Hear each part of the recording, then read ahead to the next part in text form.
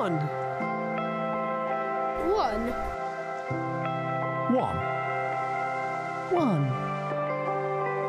One. I don't believe that anybody is beyond forgiveness, but I think that doesn't mean that you shouldn't challenge the injustice that's been perpetrated. When people sit down together who hold opposing views, they recognise not only their differences but the things they hold in common. We have monthly activities for elderly. We try and address the need of our community at the point of need. This is One Voice, because we're all the same. Northamptonshire is at the centre of both our talking points today. Two ultra-local conversations that put two events under the microscope. Hello and welcome to the podcast. And as we record, the Greenbelt Festival is about to throw open its doors to the public. And someone who knows the festival better than most is here with me to look at the spirit of it and how it's grown. First, we take a seat outside in Lois Leeson's garden and hear all about her epic Methodist Church fundraising for Christian Aid. The One Voice podcast. So Lois, let's start off with the coffee and cake events, I'll call them, because I think morning or afternoon would somehow underplay them. They're obviously, where possible, outside where we are now. And without this wonderful garden, they wouldn't be possible, or at least not in that form. Can you describe your garden for us? Well, it's on the obelisk estate, but on the edge, so that we look out onto the fields that run down to Boughton village. So we've even got like a little gate in the hedge. It's got a natural hedge running along the side of it. And we've got a little gate out into the field. And because it's a corner house in the corner of the cul-de-sac, we have a bigger garden maybe than most people. It runs off into a corner, and it's got a couple of big trees, so it's got a bit of natural shade if you happen to get a lovely sunny day. We've got the shade built in, and otherwise it's got plants that I have inherited from people, that I have bought at previous church sales. It just has evolved, really. So it's basically a bit of grass with some borders around the edge and a couple of big trees. I think you're selling it a bit short, but there we go. I mean, and still now there's, well, I suppose we're only in August, so there's still lots of vibrant colour, isn't there? There's oranges, whites, sort of lilacs, reds, and the rest of it. And tomatoes. Oh, well, you see, the thing about the tomatoes, we had a stage where people were asking, have you got any tomato plants in your sale? And I put out a request by email, anybody got spare tomato plants? That's how it works.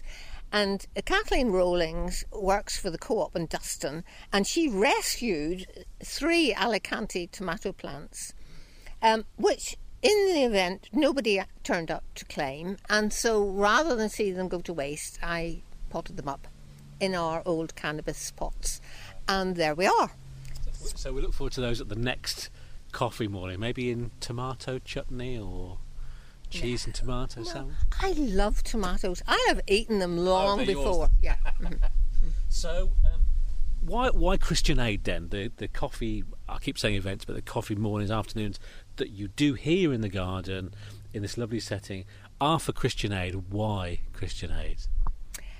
Well, I think really, my parents in Northern Ireland, in Armagh, were instrumental in setting up Armagh's first Christian Aid committee. My father was the treasurer. So I kind of grew up, either with my mother going around putting envelopes in the doors, or watching my father sorting out money, banking, whatever. It was just part of my growing up, and it's kind of never left me. So as we've moved from church to church, I have, and Philip too, volunteered to collect or whatever was necessary. How the actual coffee morning started, that I'd be pushed to tell you where the first inspiration came from. I think it was a way of bringing together friends. So I would invite my work colleagues I would invite church people, I'd invite neighbours, I'd invite the old Keep Fit class. You know, it was just made up of all kinds of different people. Plants have always figured in it. Possibly it was that Viola had stepped down from doing a plant sale, maybe, but I don't remember that. It's in the hazes of time past. You know, it must be 15 years ago, perhaps, something like that. It's funny because people always say how food brings people together. You know, that sharing and that kind of love, I suppose. But plants. They play second fiddle, probably quite wrongly so, to that.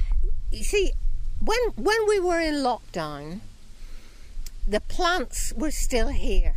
The plants were down the side of the house. I was able to say by email, you know, come, choose your plants, put a bit of money through the door as a donation.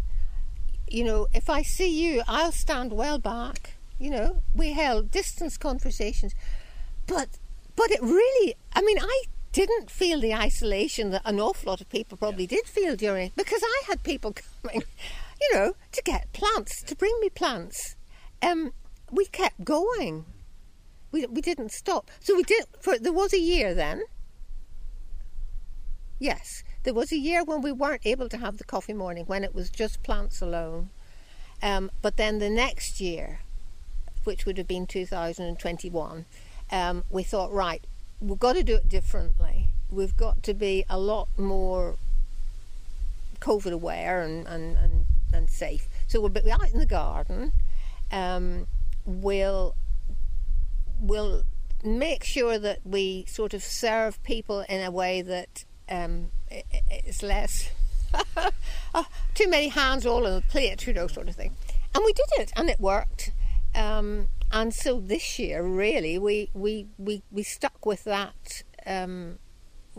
We moved it a little later in the year, so it was perhaps a little more guaranteed that it would be warmer outside. And we were very lucky in that we got decent days. I've seen two of them now. I'm going to say coffee extravaganza, because that's feels the level to which it's gone. What does it take to organise that, Lois? Because you've got waiting staff, there's people in the kitchen, proper order sheets. It's like the full restaurant outside. Yeah. Well, I mean, a part of it is that if you're doing it long enough, some things are set there. I do keep my crib notes from the year before with suggestions if there's anything that I thought. The urn comes from Penny and some mugs and such things. You know, there are people who are assigned and always do. So Sandy will be on the plants. If Shalou is here, she will be doing the refreshments. But, you know, I can call in other people if for some reason they're not about.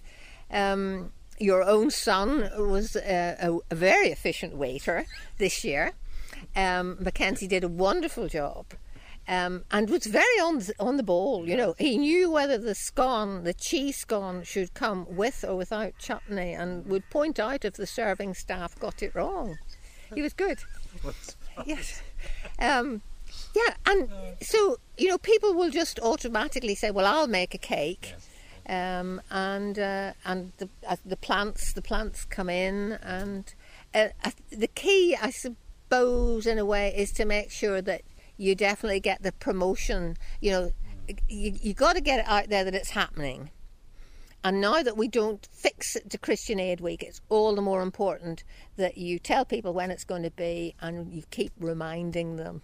Yes. Right up to the last minute. Banging the coffee event drum. Yes. There's also a competitive element, not just the tombola, raffle, etc., but the things like, and I think you vary each time, how many sultanas are in the cake or how many pieces of chocolate are. So, yeah, who comes up with these? Well, I mean, traditionally it was what's the weight of the cake?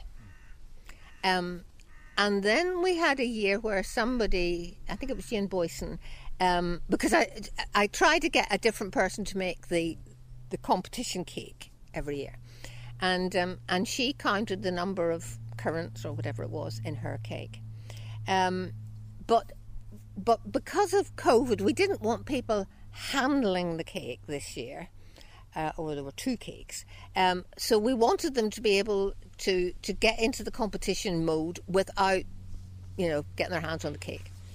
So how many seemed to be the way to go for that. Having learnt from Jane that it could be done, I asked Penny if we could have a sultana cake, and Trevor got the job of counting the sultanas. He must have been very diligent, and I always underestimate terribly. And it's normally, I say tens, and it's in the hundreds, which always catches me out. So how's your baking then, Lois? Do you kind of get hands-on involved with that? Have you got a signature bake? Well, the scones would tend to be mine. So we'll have cheese scones and plain scones. And then Paul's very good on a coffee and walnut. We would quite often have a lemon drizzle. So I would say they're the basics. Maybe a fruit of some kind, like a fruit slab or something like that. In the days when we had Romeo, we would always have had something that was gluten-free. So, we would include, and we would have the odd customer who might have been gluten-free. So we would try to have a gluten-free option. Yes.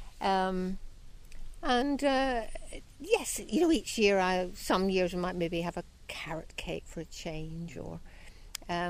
But I think with we didn't used to do scones. I think with the introduction of scones, we maybe narrowed down the cake option a little bit. Yes. There are, it might be a flight of fancy this, but there are people that do, in their own gardens, open up a cafe or restaurant on a regular basis. Any plans, Lois? No, I don't think so. The thing is, the garden has to, it's never going to look perfect, but it has to look reasonable, We tend to import chairs and tables from Norma's next door, So there's an element of putting stuff together that wouldn't just be here. And if you were going to do it on a fairly regular basis, it would be a lot of hard work, John. So who gets the job then of prettifying the garden, the flowers, the lawn, etc., in preparation for that? Whose job is that to make sure when people walk up the drive, come through the side there, that it all looks pristine? Basically me. I mean, I thought you were going to say that. Paul is good for muscle work. And he'll take on, like the tomatoes say, he likes feeding them and looking after them. But he's not really interested. He likes specific jobs, I would say.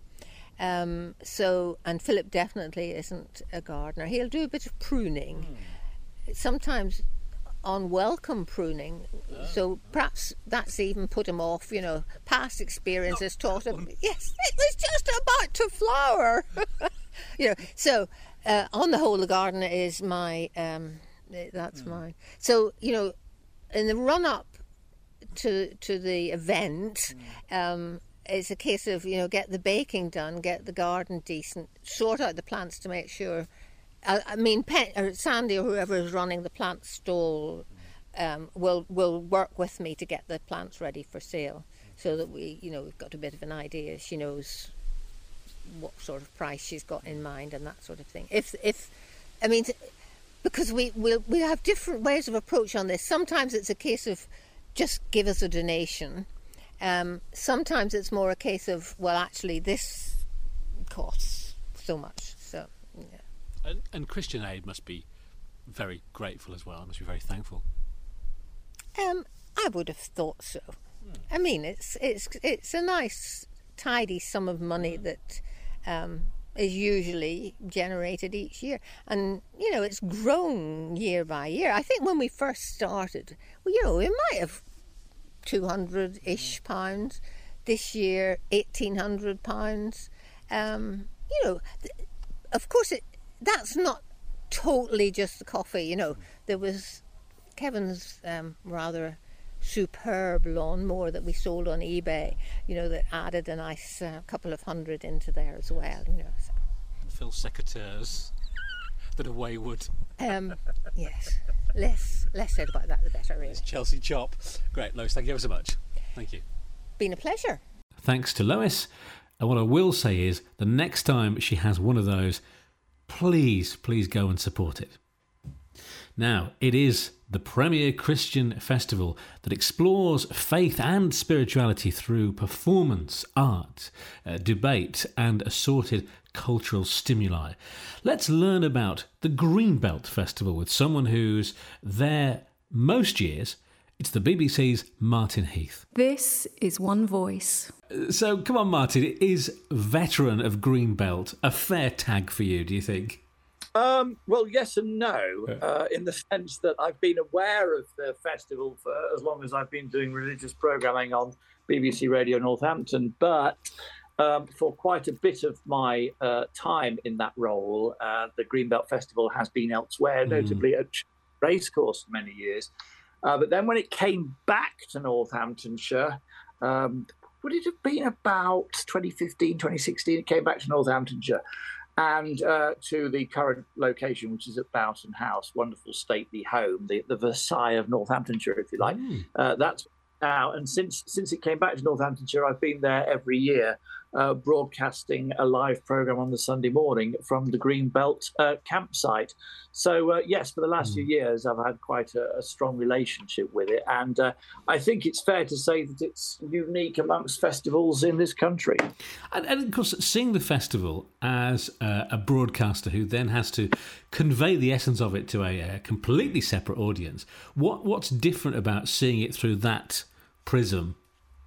Well, I suppose part of that is being able to put Greenbelt across to the people who aren't there, in the sense that people who go to Greenbelt, by and large, I think are in two categories. They're either quite committed to their Christian faith, and I think very much it tends to be more towards the evangelical end of the Christian faith, or they're people who are interested in campaigning and different issues and things we can do to change the world. Now, for people who aren't in either of those categories, somehow you've got to find something in the mix that they will identify with without giving a totally unfair idea of what the festival's all about. So it's trying to find those things that would interest somebody who's not in those two groups that I mentioned, and still, give the feeling of its overarching motivation, which is both faith but also campaigning and campaigning for things like social justice, campaigning for things like climate change, but also it's the fun element of it as well. And clearly, if you can't find some fun in it, then people are not going to be terribly impressed and enlightened by it. So we've done things like some years ago when it first came to Boughton House. Helen Blavey and I were both there presenting a programme, and we found these big felt hats to wear. So I had this gigantic green felt hat on, which we described on the radio and took pictures of as well. And Helen had one on that looked more like an upturned bedpan, to be fair. So it's finding things like that sort of bring a bit of kind of, if you like, humorous reality into the whole thing. Because there are workshops where you can do things like crafts. There are opportunities to do a bit of songwriting. They've done that in the past, for example. So in some ways, there is something for everybody, and I kind of want that to come across on the radio. But equally, I think you have to not lose sight of the fact that the main basis of it is either people with faith or people who are into campaigning, or indeed both. The way that it has changed over the years, Martin, from your particular viewpoint, what have you noticed? There are various things that have changed over the years. One of those things has been venues.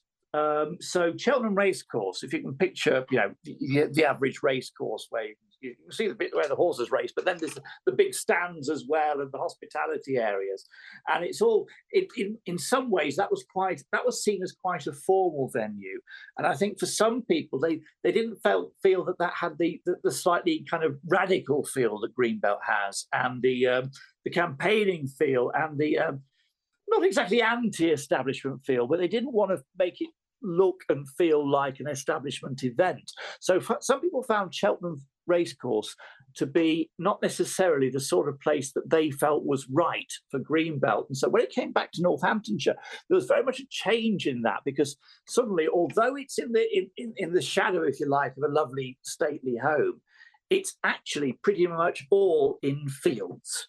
So there aren't many, if any, actual permanent structures in the main festival area. So it still feels, even though it is a very professionally organised event, it still feels a bit like the offspring of a load of people meeting in a muddy field and deciding to effectively do the show right there. In other words, to just have a festival and celebrate. So that's been part of it. But there's also been interesting changes in direction over the years. It just so happens, coincidentally, that today I've been talking to somebody who, if we go back to the very early 90s, had a specific role within Greenbelt, and that role was to produce a programme of classical music concerts. Now, that simply does not exist now as part of Greenbelt, and it hasn't for the entire Northamptonshire period, and I don't really think it has for Cheltenham Racecourse either. This was happening when Greenbelt was at Castle Ashby and Dean Park in its kind of previous Northamptonshire era, where as part of the entertainment, as part of the programme, they had things like classical music, specially written classical music, and also Jonah Man Jazz. If you may remember that from school days, I don't know, but that was a sort of rock opera thing that was performed by schools.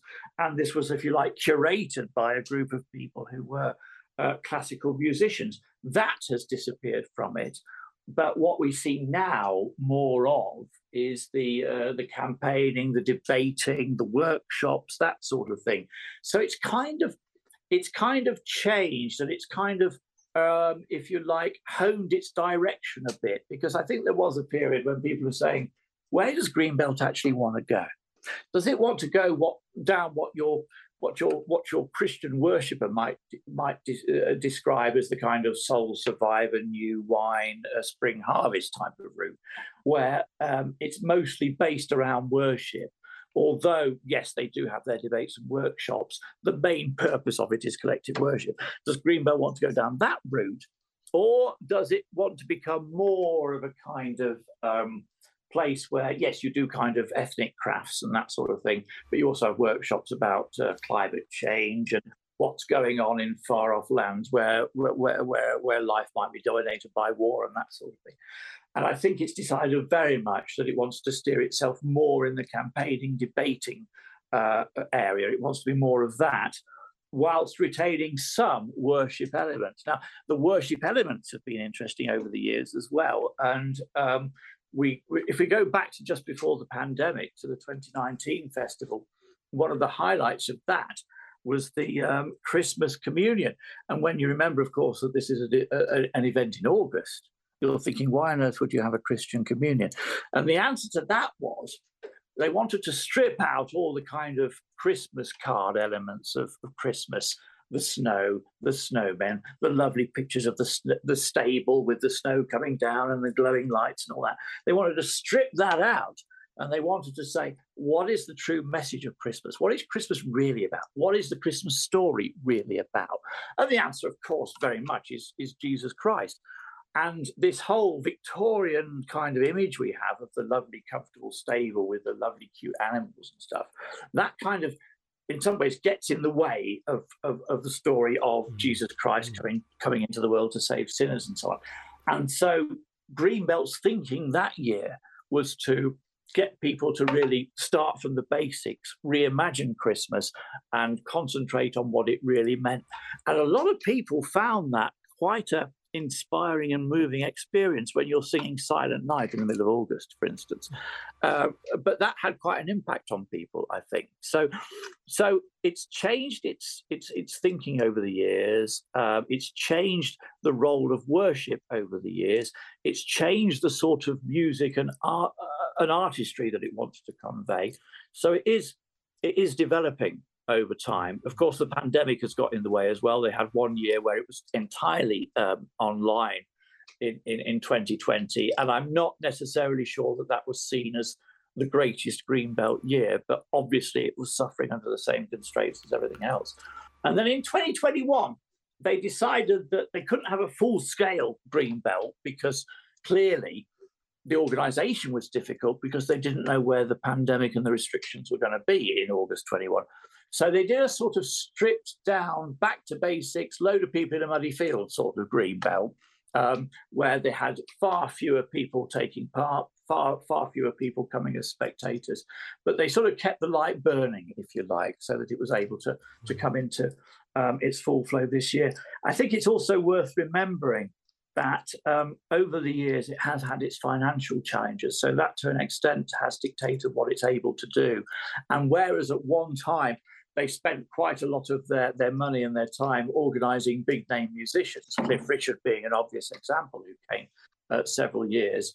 In recent years, they've been deciding that really it shouldn't be, if you like, a sort of religious Glastonbury or something. And so they've kind of stripped back to an extent on the big names, so they can concentrate more on the people who know about the stuff they want to debate. Well, you're still there, Martin, so they kind of strip back that much. Yeah, I mean, obviously, there are still some celebrities there, like myself. Of course. And as long as they can furnish you with the requisite Greenbelt bacon sandwich and a coffee after a few plugs. I think both of my fans are planning to turn up this year. But yeah, we have had big names over the years, and we still do to an extent. But some of the big names are people like Richard Dawkins, for example. Now, if you were planning a Christian festival, then perhaps Richard Dawkins wouldn't be top of your list because, of course, he's the author behind things like The God Delusion. For instance, he is an atheist. He's quite a vociferous atheist as well. And you might think that why would a Christian festival go for that sort of name? But when they say they're having debates, they really want to have debates. They really want people on who are going to say things that to the Greenbelt audience might not be easy to hear. And even on the entertainment front, they've pushed back the boundaries. I mean, they had what it might have been 2019 or 18, I'm not sure, but they had Pussy Riot there. Now, you'll have heard of them. They're the Russian sort of campaigning group who are often getting themselves into trouble and getting themselves arrested by the authorities in Russia because of the things they like to sing about and to campaign about. But they had them at Greenbelt. Again, not the obvious first top-line act, the headliner act at a Christian festival.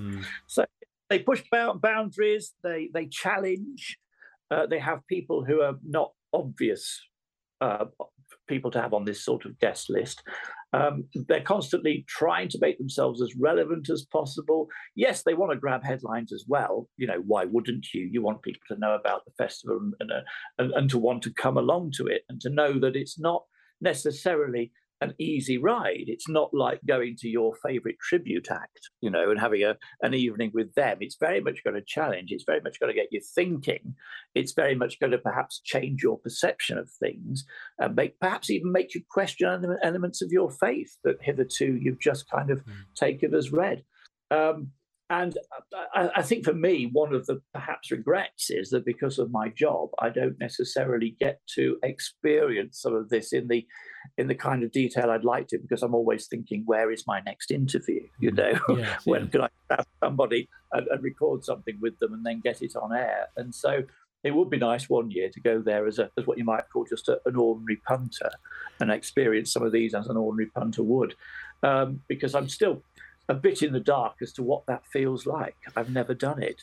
I know people very well who go year after year and love it, even when it's raining. I mean, it's like every other outdoor festival. If it rains, it just turns into a complete mud bath. You know, everybody's slipping and sliding everywhere, and all the crap getting soaking wet, and the people in the campsite, they're just soaking. They're soaked to the skin throughout the entire weekend, and every one of their possessions is soaked as well. You know what it's like when you're camping. But no, it's unique. And there aren't many people in the Christian world who haven't heard of it. And in many ways, it's great to be the county that hosts it, and also great to be the county that I think has turned it round. I think at one point it was looking, particularly during the Cheltenham era, it was looking that as though this would no longer be viable. That actually the idea of making this work, if you think of all the security that's needed, all the infrastructure needed, the toilets, the marquees, all that sort of stuff, the Wi-Fi, because of course they have to create some kind of temporary Wi-Fi. It was looking at one point as though it simply would not be financially viable. I think it's never going to be easy financially, but I think the Northamptonshire era, the new Northamptonshire era, the second coming to this county, if you like, has at least made it possible to keep the festival going for the future. Yeah, Cheltenham can stick to their matters equinal and equestrian. They're fine with that. Anything else, Northamptonshire is the one, obviously. Just get a final thought from you on Greenbelt, Martin. I was interested to hear you use the word radical, because I think that is very much the sort of spirit, the core of the Greenbelt Festival.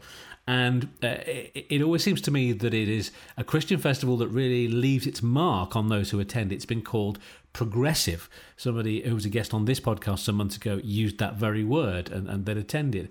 What if it's possible, just ever so briefly, to strip away your kind of BBC accoutrements and the fact that you're always there really professionally, but what has it made you think about? I think that the Christmas element is one of those things where you do start to think to yourself, are we doing this in the right way? Are we worshiping in the right way? Are we staying true to the Bible? Are we staying true to what the story of Jesus, for example, is actually all about? Because really, it is a hugely challenging thing. You can look at it as being terribly nice and lovely and all about stables and sheep and all that sort of thing, and stars in the sky. But then you have to remember several things, one of which is that, the story of Jesus Christ is about sin and forgiveness, and it's about the constant challenges of things like, why did Christ have to die? Why did this great Saviour have to die? And so what Greenbelt, to an extent, allows you to do is to think outside that box, to remove the shackles of the way in which the established church often portrays these biblical stories, and to think anew, to think from scratch, to think back to basics. And I think the very idea of talking about things, of discussing these things in the middle of a field, with the mud around you and all that sort of thing, and with no churches anywhere, with none of the kind of the imagery of the established church around you, and the debate is taking place perhaps in a marquee or even outside or whatever. And I think that gives you a kind of unique way of stripping this, and I've used this phrase before, but stripping these things back and removing all the kind of elements that we've added over the years as the human race. Effectively, we've added this stuff because we recognise buildings, we recognise liturgy, and it feels comfortable to have these constructions, these structures around us, whether they be buildings or perhaps things like the structure of liturgy. It's comfortable, it's reassuring, it's familiar, but is it really doing what we need it to do in terms of where it takes our minds? And I think Greenbelt, because it can strip all this stuff away, because there are no real rules about what you have to do and what you can't do, and there's no real rules about what you debate, there's no real rules about what voices you're going to hear, that really does enable you to really think outside the box and think about everything in a new way. Well, I think that is a wonderful, perfect depiction of the Greenbelt Festival. Martin, thank you very much. Thank you. And thank you to Martin and to Lois. To suggest topics, we'd love you to do that, guests, and contribute generally to the One Voice podcast.